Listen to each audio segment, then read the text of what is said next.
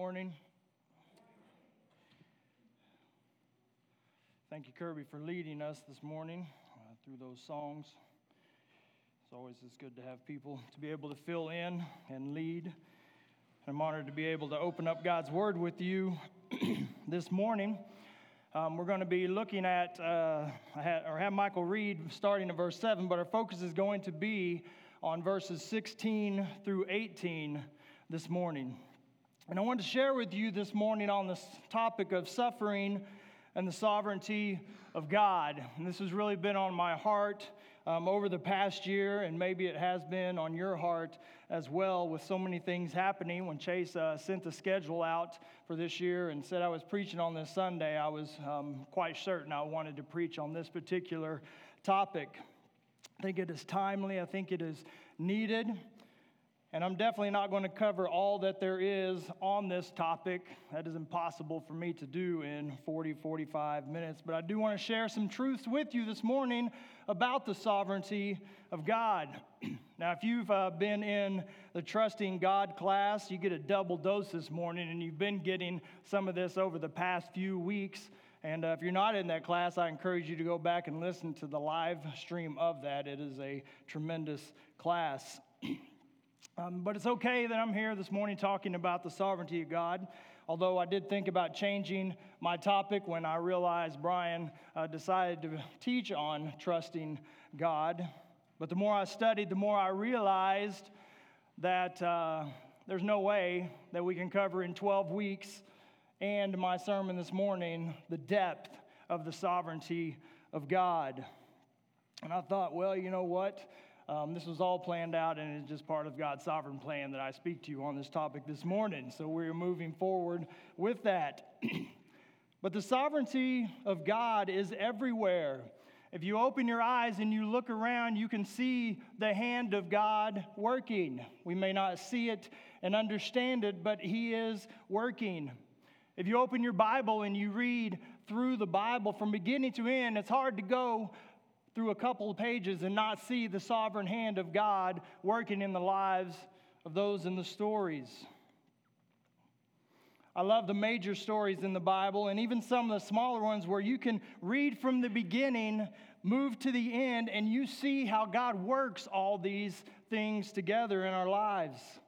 I love it because we are able to see the ways that God is working, but also because we don't always see God's hand sovereignly working in our lives in a particular moment, and even though He is, and that can be difficult at times because we're trying to figure out why certain things are happening.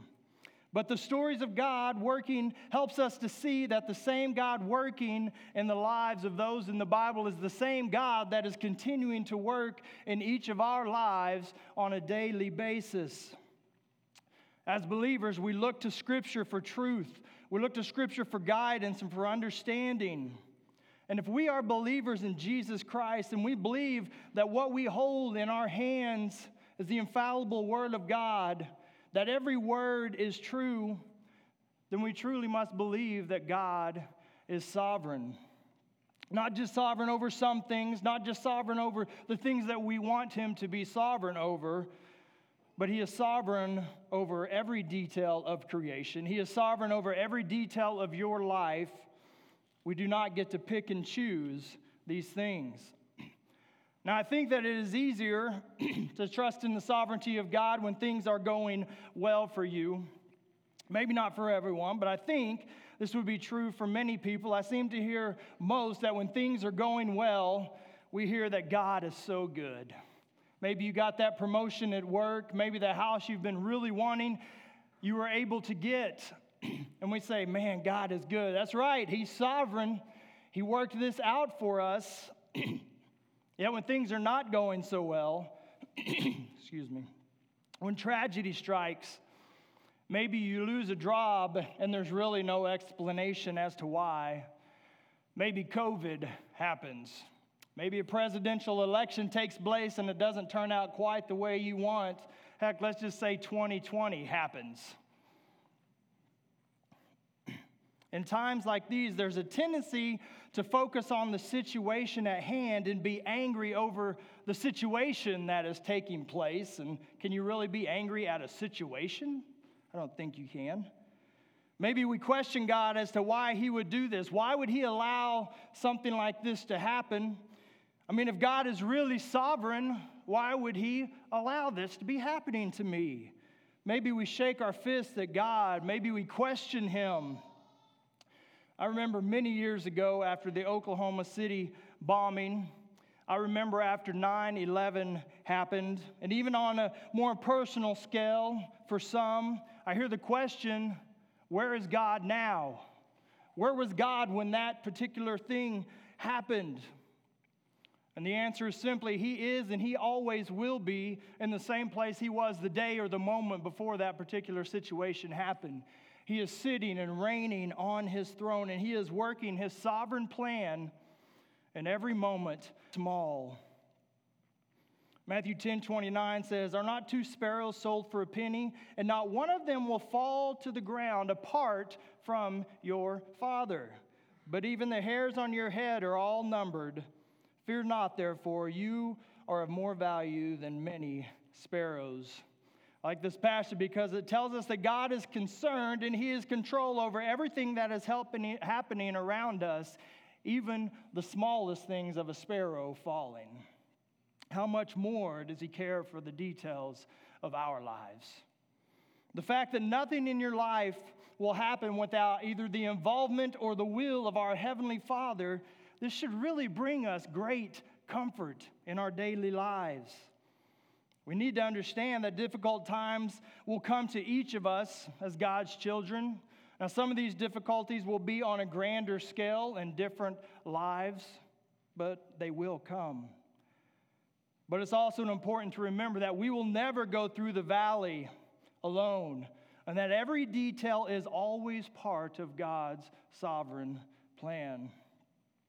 Jennifer and I have learned to trust in the sovereignty of God over the past 27 years of our marriage. Through many different circumstances in the military and essentially having to be told and absolutely have no say in what job I get within the hospital. I just do what they tell me. Or when they tell you to move and you don't want to do that, they just say shut up and color and you move on and move to the next duty station. What do you do in those situations but trust in the sovereignty of God over every decision that is made and over every person who is making those particular decisions? It really comes down to we trust God or we can be miserable. But having 5 children, no doubt, can help you learn to trust in God's sovereignty in a major way. When Maddie was about 20 months old or so, we were living in Maryland at the time. I was stationed at the presidential base and lived right down the street from the hospital. We were actually on base. And I remember one Saturday, Maddie was not feeling very well. She had not been well for several days, and she was sick. She had been throwing up and had some fevers, and we couldn't figure out why. Well, Jennifer decided she was going to go shopping, pick up a few things, and grab some Pedialyte to help with dehydration. We didn't want that to get in. So she left, and I decided I'm going to lay Maddie down for a nap. Well, I started to lay her down. I thought, well, I'm just going to take me a nap too. Might as well. So I start to lay down, but then I thought, you know what? Something told me, hey, why don't you put Maddie in the bed with you and take a nap there? So I thought, all right, I maybe should do that. So I picked her up and I put her in the bed with me.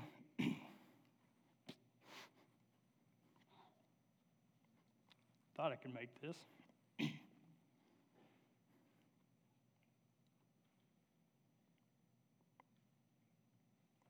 Moments after we laid down, she started making weird noises. And I thought, what in the world is that? So I rolled over and I grabbed her, and she wasn't moving. She was moaning, but not moving.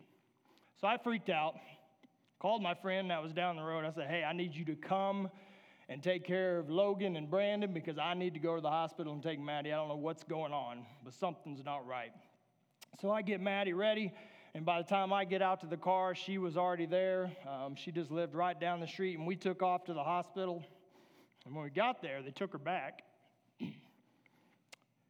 And not only was she not moving, but she wasn't moaning anymore either. It was truly like she was lifeless. And we were filled with fear. We were filled with confusion because we had no idea what was going on. The ER staff was doing everything that they could to try to help her. They were running every test that they could possibly think of. And about the time that Jennifer finally got there from the store, they started to do a spinal tap on her, and she didn't even flinch. They just did this. And I don't know how much time passed, but it seemed like forever. And then our family doctor, came busting through the doors, and one of the first things that she said was, "What is her blood sugar?" And everybody kind of looked like, I don't know. Well, this was bad because that should have been one of the first things that they did. So she scolded everybody and proceeded to take her glucose. And when they got the reading back, it was 5. And if you know anything about blood sugars, a 5 is very, very bad. I'm talking possible permanent brain damage or near death bad. Well, they gave her some glucose, and she immediately perked up. We were so relieved to see this, but we were still wondering why. What is going on with her? They decided to move her to Walter Reed Army Medical Facility, which is about 45 minutes away, and on the trip there, she kind of crashed again. And when we got there and went to the floor she was supposed to be on, they said, "We're sorry, but something went wrong, and she's on the NICU." So we rushed up to there, and they were working on her again. And we ended up spending a week at Walter Reed with our baby girl going through just about every test imaginable. And I'm not exaggerating. They sent specialist after specialist after specialist to come in to try to figure out why her blood sugar continued to drop.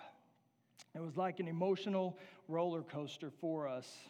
Over just a few days' time, they stuck her to try to get an IV in for fluids over 30 times. And at one point, she got poked and over and over and over again. And I was so frustrated, I just wanted to punch the technician and take the stuff and do it myself. But all we could do was sit and watch, not knowing if Maddie would be okay. And at one point, Jennifer just stood in the hall watching the doctors work, and all she could do was cry out to God and trust that everything that was happening was in the sovereign hand of God, and that no matter what the outcome would be, it would be for our good and for His glory. You see, what makes these situations difficult is that we can only see the here and now. All of our attention was focused on Maddie and what was happening to her. And we were seeing those particular details at that time like it was just a grain of sand in the midst of thousands of details that God was in control of. After about a week, they finally learned that she has MCAD, which is a metabolic disorder. If you want to know how to say it, ask my wife, because I still have no clue. But the Lord brought us through that difficult time. We questioned God at times, but we look back on that situation and many other valleys that we have gone through over the years, and we can see that God sovereignly worked the steps. We didn't see them at the time, but we can look back now and see that His hand was heavy upon us. You may not have been through anything like that, or maybe you have been through much worse. And as believers, we ought to expect suffering as an inevitable part of our calling. To believe is not to evade suffering. No, it's to face it with a new confidence, with the hope that we have in Jesus Christ. And if we approach suffering correctly, suffering will develop character in our lives. It will equip us for more effective service to the Lord. It will draw you closer to Christ, and it will prepare you for eternal life. When we face difficulties or suffering, we'll return from our objections and praise His power and grace and bow with glad submission to His absolute sovereignty? Or will we stiffen our necks and resist Him? Well, in our passage today, we hear from the Apostle Paul, who is no stranger to suffering. And he starts out in verse 16 by saying, "So we do not lose heart." This is a massive statement coming from Paul. When we think about Paul, you think no one is more suited to write these words than him. If anyone could have or should have lost heart, just thrown in the towel, it would have been Paul. You remember Paul met Christ on the Damascus road, and his life was rocked. It was changed forever. He met Christ, I believe, at around 30, and he was probably martyred at around 60 years of age. So for some 30 years, give or take a few, he was under the constant pressure of living out his Christian walk, living out his faith.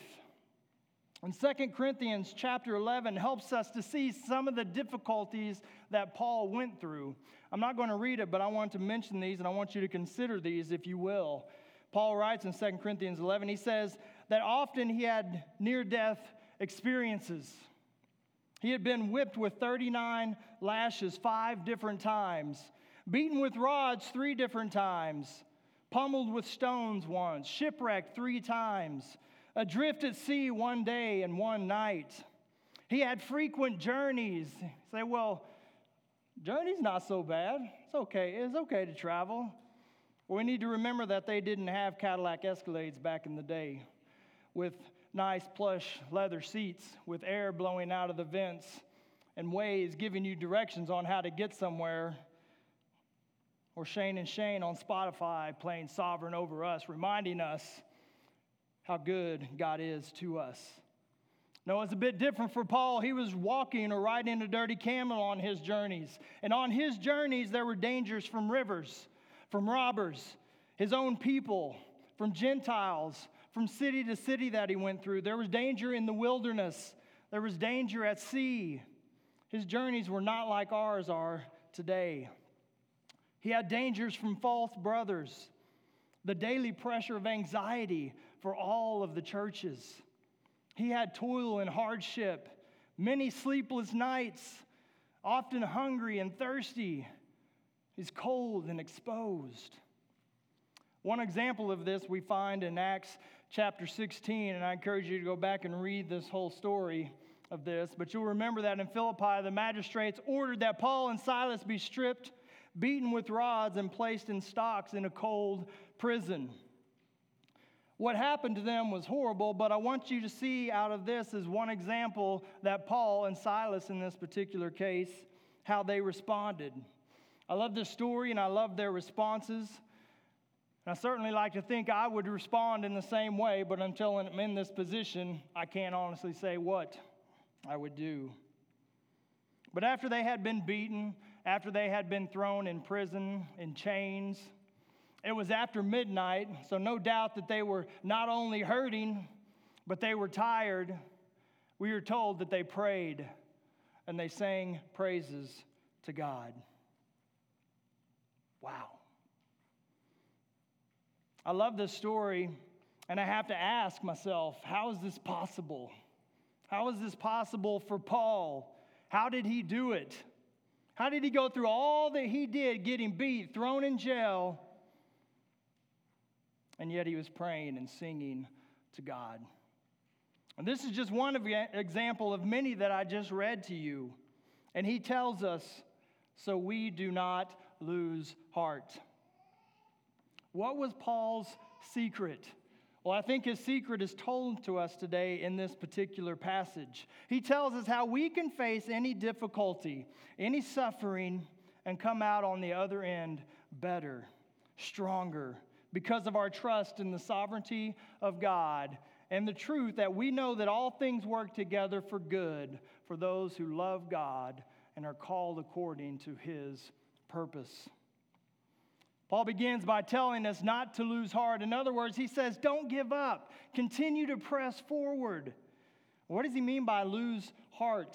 Well, this is to be discouraged or dismay, doubting. Don't be full of fear and doubt, faint-hearted. Well, how was it that Paul did not lose heart? Paul gives us several reasons in our passage today. In chapter 4, verse 1, he didn't read this, but I'll read it here. It says, therefore, having this ministry by the mercy of God, we're told again, we do not lose heart. He didn't lose heart because of his divine commission as a minister of the Lord Jesus Christ. And he was given this ministry by the mercy of God, and he was going to be faithful until the end. In verse 14, it says, knowing that he who raised the Lord Jesus will raise us also with Jesus and bring us into his presence. He did not lose heart because of the prospect of sharing Christ's triumphant resurrection from the dead. And this gave him great hope and the will to continue on. In verse 15, we says, for it is all for your sake, so that the grace extends to more and more people. It may increase thanksgiving to the glory of God. Paul did not lose heart for the sake of the Corinthian church. He was seeking to throw them, or seeing them grow and change more and more into the likeness of Christ. And simply because of the greatness of God, Paul continued on. He knew that all that was taking place would be done to the glory of God. I think Paul had a kingdom focus. We say, well, all this is still good, but we still ask the question, how can we be like Paul? How can we live our lives through the good, the bad, and the ugly with a kingdom focus like Paul had? Well, I think first of all, we need to have a kingdom focus on the now. We need to have a kingdom focus on the now. Verse 16 says, though our outer self is wasting away, our inner self is being renewed day by day. You remember in verse 7 that we are told that we are jars of clay. And from birth, as we saw up here this morning, until the death of our bodies, we are constantly decaying and wasting away. And the older you get, the more you begin to realize that. Amen. Paul's body was wasting away because of the normal aging process that takes place in all human beings, but also because of his life. When you are whipped, when you are stoned, when you are beaten multiple times, you are going to feel that. It is going to take an effect on your body. We don't read of this. Just imagining like broken ribs occasionally when you're beat like that and you're stoned.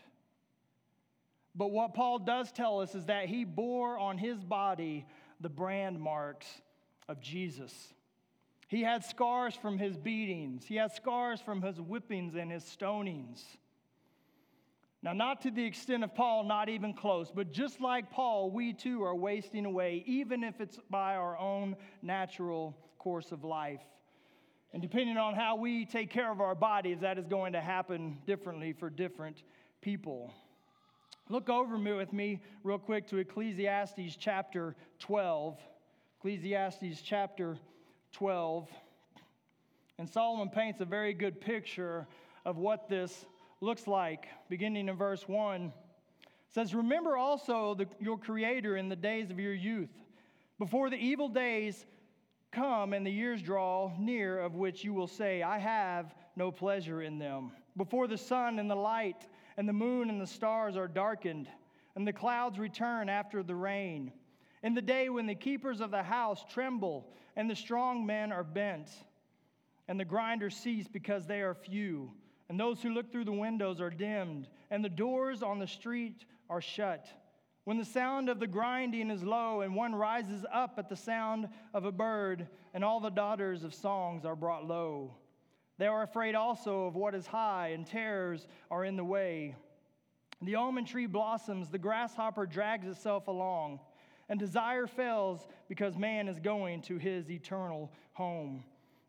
And the mourners go about the street before the silver cord is snapped, or the golden bowl is broken, or the pitcher is shattered at the fountain, or the wheel broken at the cistern.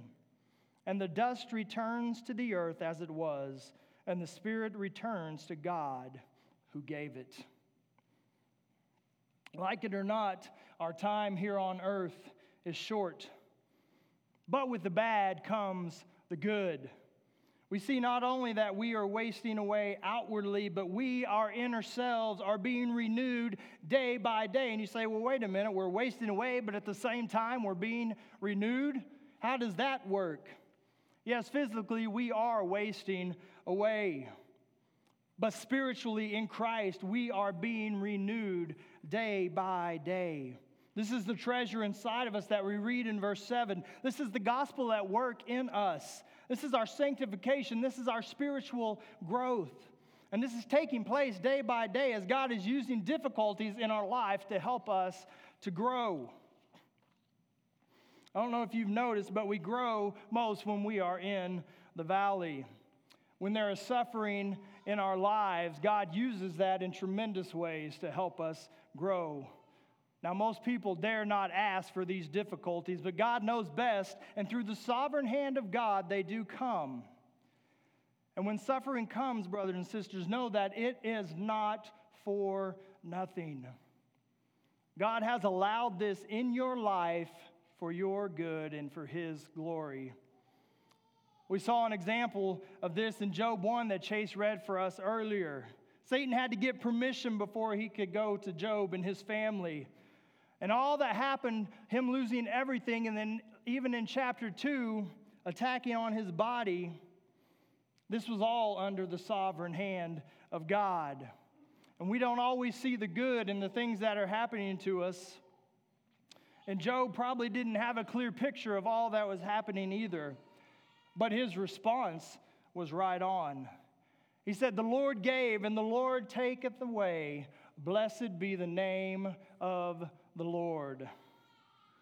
I am convinced that Job knew that his suffering was for good and for the glory of Christ.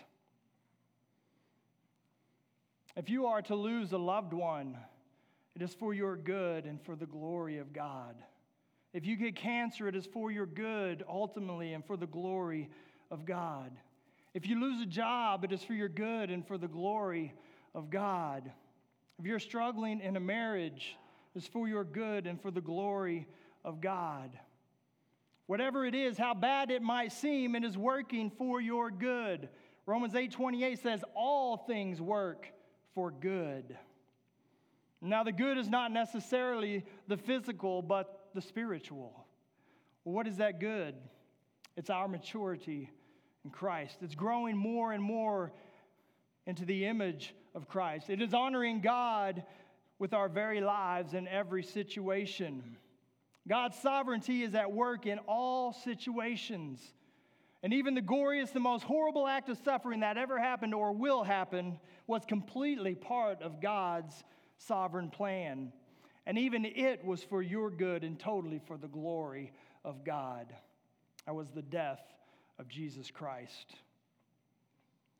Speaking of Christ, Isaiah 53:10 says, "Yet it was the will of God to crush him. He has put him to grief." The suffering and death of Christ was clearly the Lord's will. And suffering has a central role in our lives. And the crucifixion of Christ was and continues to be good for you. Now, as we think of these things, we certainly don't want to go someone who is going through a difficult time and say, well, guess what? I know this is tough, but God's sovereign, and it's for your good. It's going to be okay. We don't want to do that. There is a time for that. That is not helpful in the moment. But in that moment, we rejoice with those who rejoice. We weep with those who weep. We pray for them. We comfort them with God's great truths. There will be time for another conversation later down the road. I think Paul also had a kingdom focus on the future. A kingdom focus on the future. So we do not lose heart, Paul says, for or because this light momentary affliction is preparing for us an eternal weight of glory beyond all comparison. I like what the Christian Standard Bible says. It says, it is producing for us an absolutely incomparable eternal weight of glory. The key word that we need to remember here is preparing. Paul was certainly looking at the situation that he was in. How could he not? He obviously knew when he was being beaten. He obviously knew when he was shipwrecked. But that is not where all his attention was placed. I think there are times that we can get caught up in the here and now. We can get caught up on so much of the details that are taking place, and many times they don't look good to us, that we forget that God is working And he sees all the details happening, even more because he is causing all these details to happen and come together. Paul was very aware of what was happening to him, but he was more focused on his future glory. He knew that everything that he was going through was preparing him for glory that would be revealed to him when one day he would be at home with the Lord. The more he gave of himself, the more he fought the good fight, the more he became like Christ. Paul didn't care about stuff. Paul was concerned about the gospel of Jesus Christ, and he was going to do everything he could to preach that truth. Now, did you catch what Paul is saying here in verse 17? We think of 30 years or so of all that Paul went through. Remember 2 Corinthians 11. And Paul says that it was light and momentary. Paul says, no big deal, because of the glory that awaited him on the other side. This is why he could say that. Paul had a kingdom focus on the future. Looking at his future was how he could look at this particular situation as light afflictions and momentary. Paul was looking at the situation through heaven's eyes. And not only did Paul's suffering make him spiritually strong, it also enriched his eternal reward. You can kind of picture this on a scale when weighted in the balance with the believer's eternal reward in heaven. The earthly pain amounts really to little. For Paul, his pain and suffering was constant right up to the point when they severed his head from his body. Paul did not retire and play golf every day. He served the Lord faithfully and suffered right up to the very end, and yet he viewed it as light and momentary. You say, well, that was Paul. He was a strong man.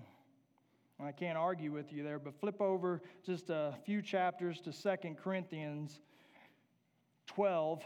2 Corinthians 12.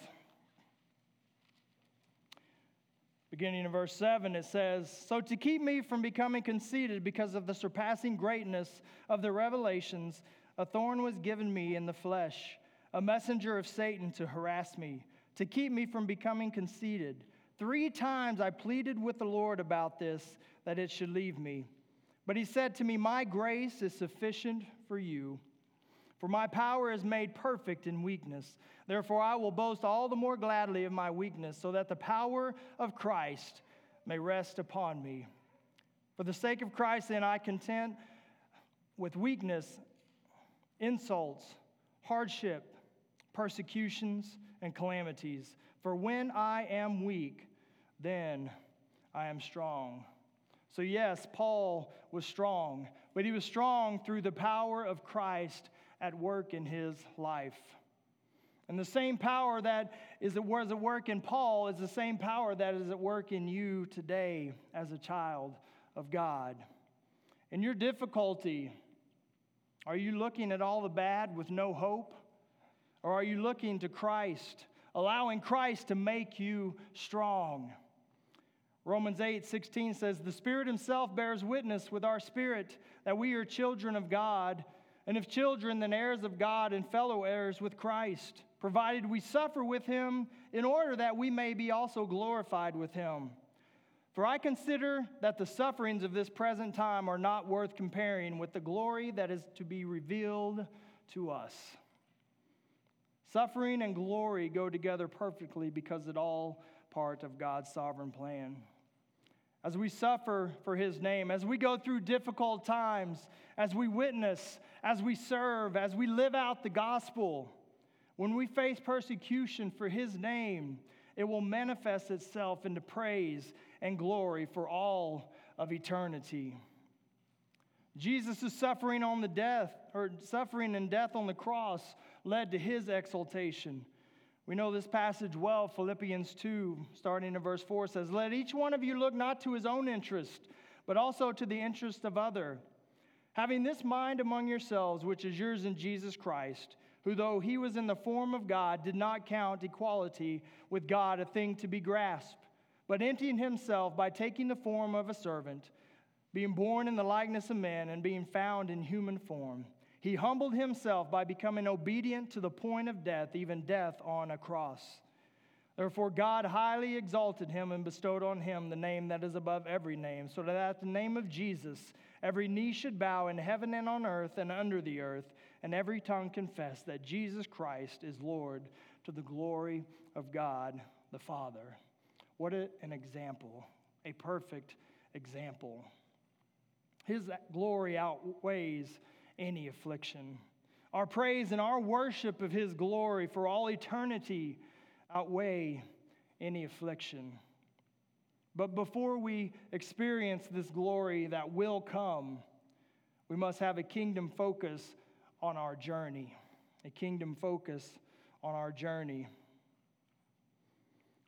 These light and momentary afflictions, they are preparing an eternal weight of glory, as, verse 17 says, we look not to the things that are seen, but to the things that are unseen. For the things that are seen are transient, but the things that are unseen are eternal. You say, what? What's Paul talking about here? Paul says that we are to look not to what we can see, but we are to look to the things that we can't see. How are we to look to something that we cannot see? What is Paul talking about here? As we live our lives as believers, as we look at our lives, we need to make sure that we are putting our focus in the right place. We need to put our focus not on the passing, again, not completely ignoring what is in front of us, but our focus needs to be on the eternal. Paul tells us not to look at what is seen, not the passing, but the eternal. What are things that are seen? These are things of temporal value, anything that will perish, including our bodies. These are things that belong to time. What are things that are unseen? These are things that are eternal, things that will never perish, things that do not belong to time. I love the song, Turn Your Eyes Upon Jesus. And the first verse of that song has always stood out to me the most. It says, "O soul, are you weary and troubled? No light in the darkness you see? There's light for a look at the Savior and life more abundant and free." It says, turn your eyes upon Jesus. Look full in his wonderful face, and the things of earth will go strangely dim in the light of his glory and grace. Brothers and sisters, when you are struggling, when you are suffering, when you feel like you are being beat down and life is just not going right, turn your eyes upward towards Jesus. He will never leave you. He will never forsake you.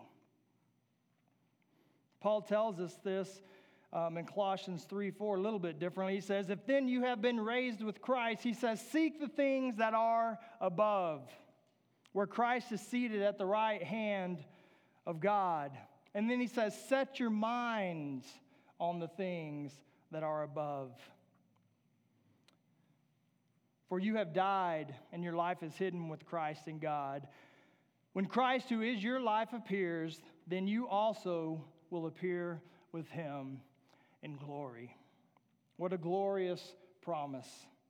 As believers, we have so much to look forward to. But until then, we know that there will be trials in our lives. There will be difficulties that will come. But what I want you to see this morning is that all those things that are happening negatively are having a positive effect in your life, because they are preparing you for an eternal weight of glory that will absolutely blow your mind. As a matter of fact, Paul tells us that this weight of glory that we will receive is beyond comparison. I pray that we, like Paul, can have this vision, have this focus. I pray that through our tears that we may never lose sight of the future glory that awaits us. But this is not automatic. It doesn't just happen. We have to work for it. It takes effort. It only happens when we look, and we have to look in the right direction. We have to turn our eyes towards Jesus. When Maddie was in the hospital, the only thing that carried us through that week was looking to Christ, trusting that God was sovereign over every little detail of that situation. There was nothing that I could do.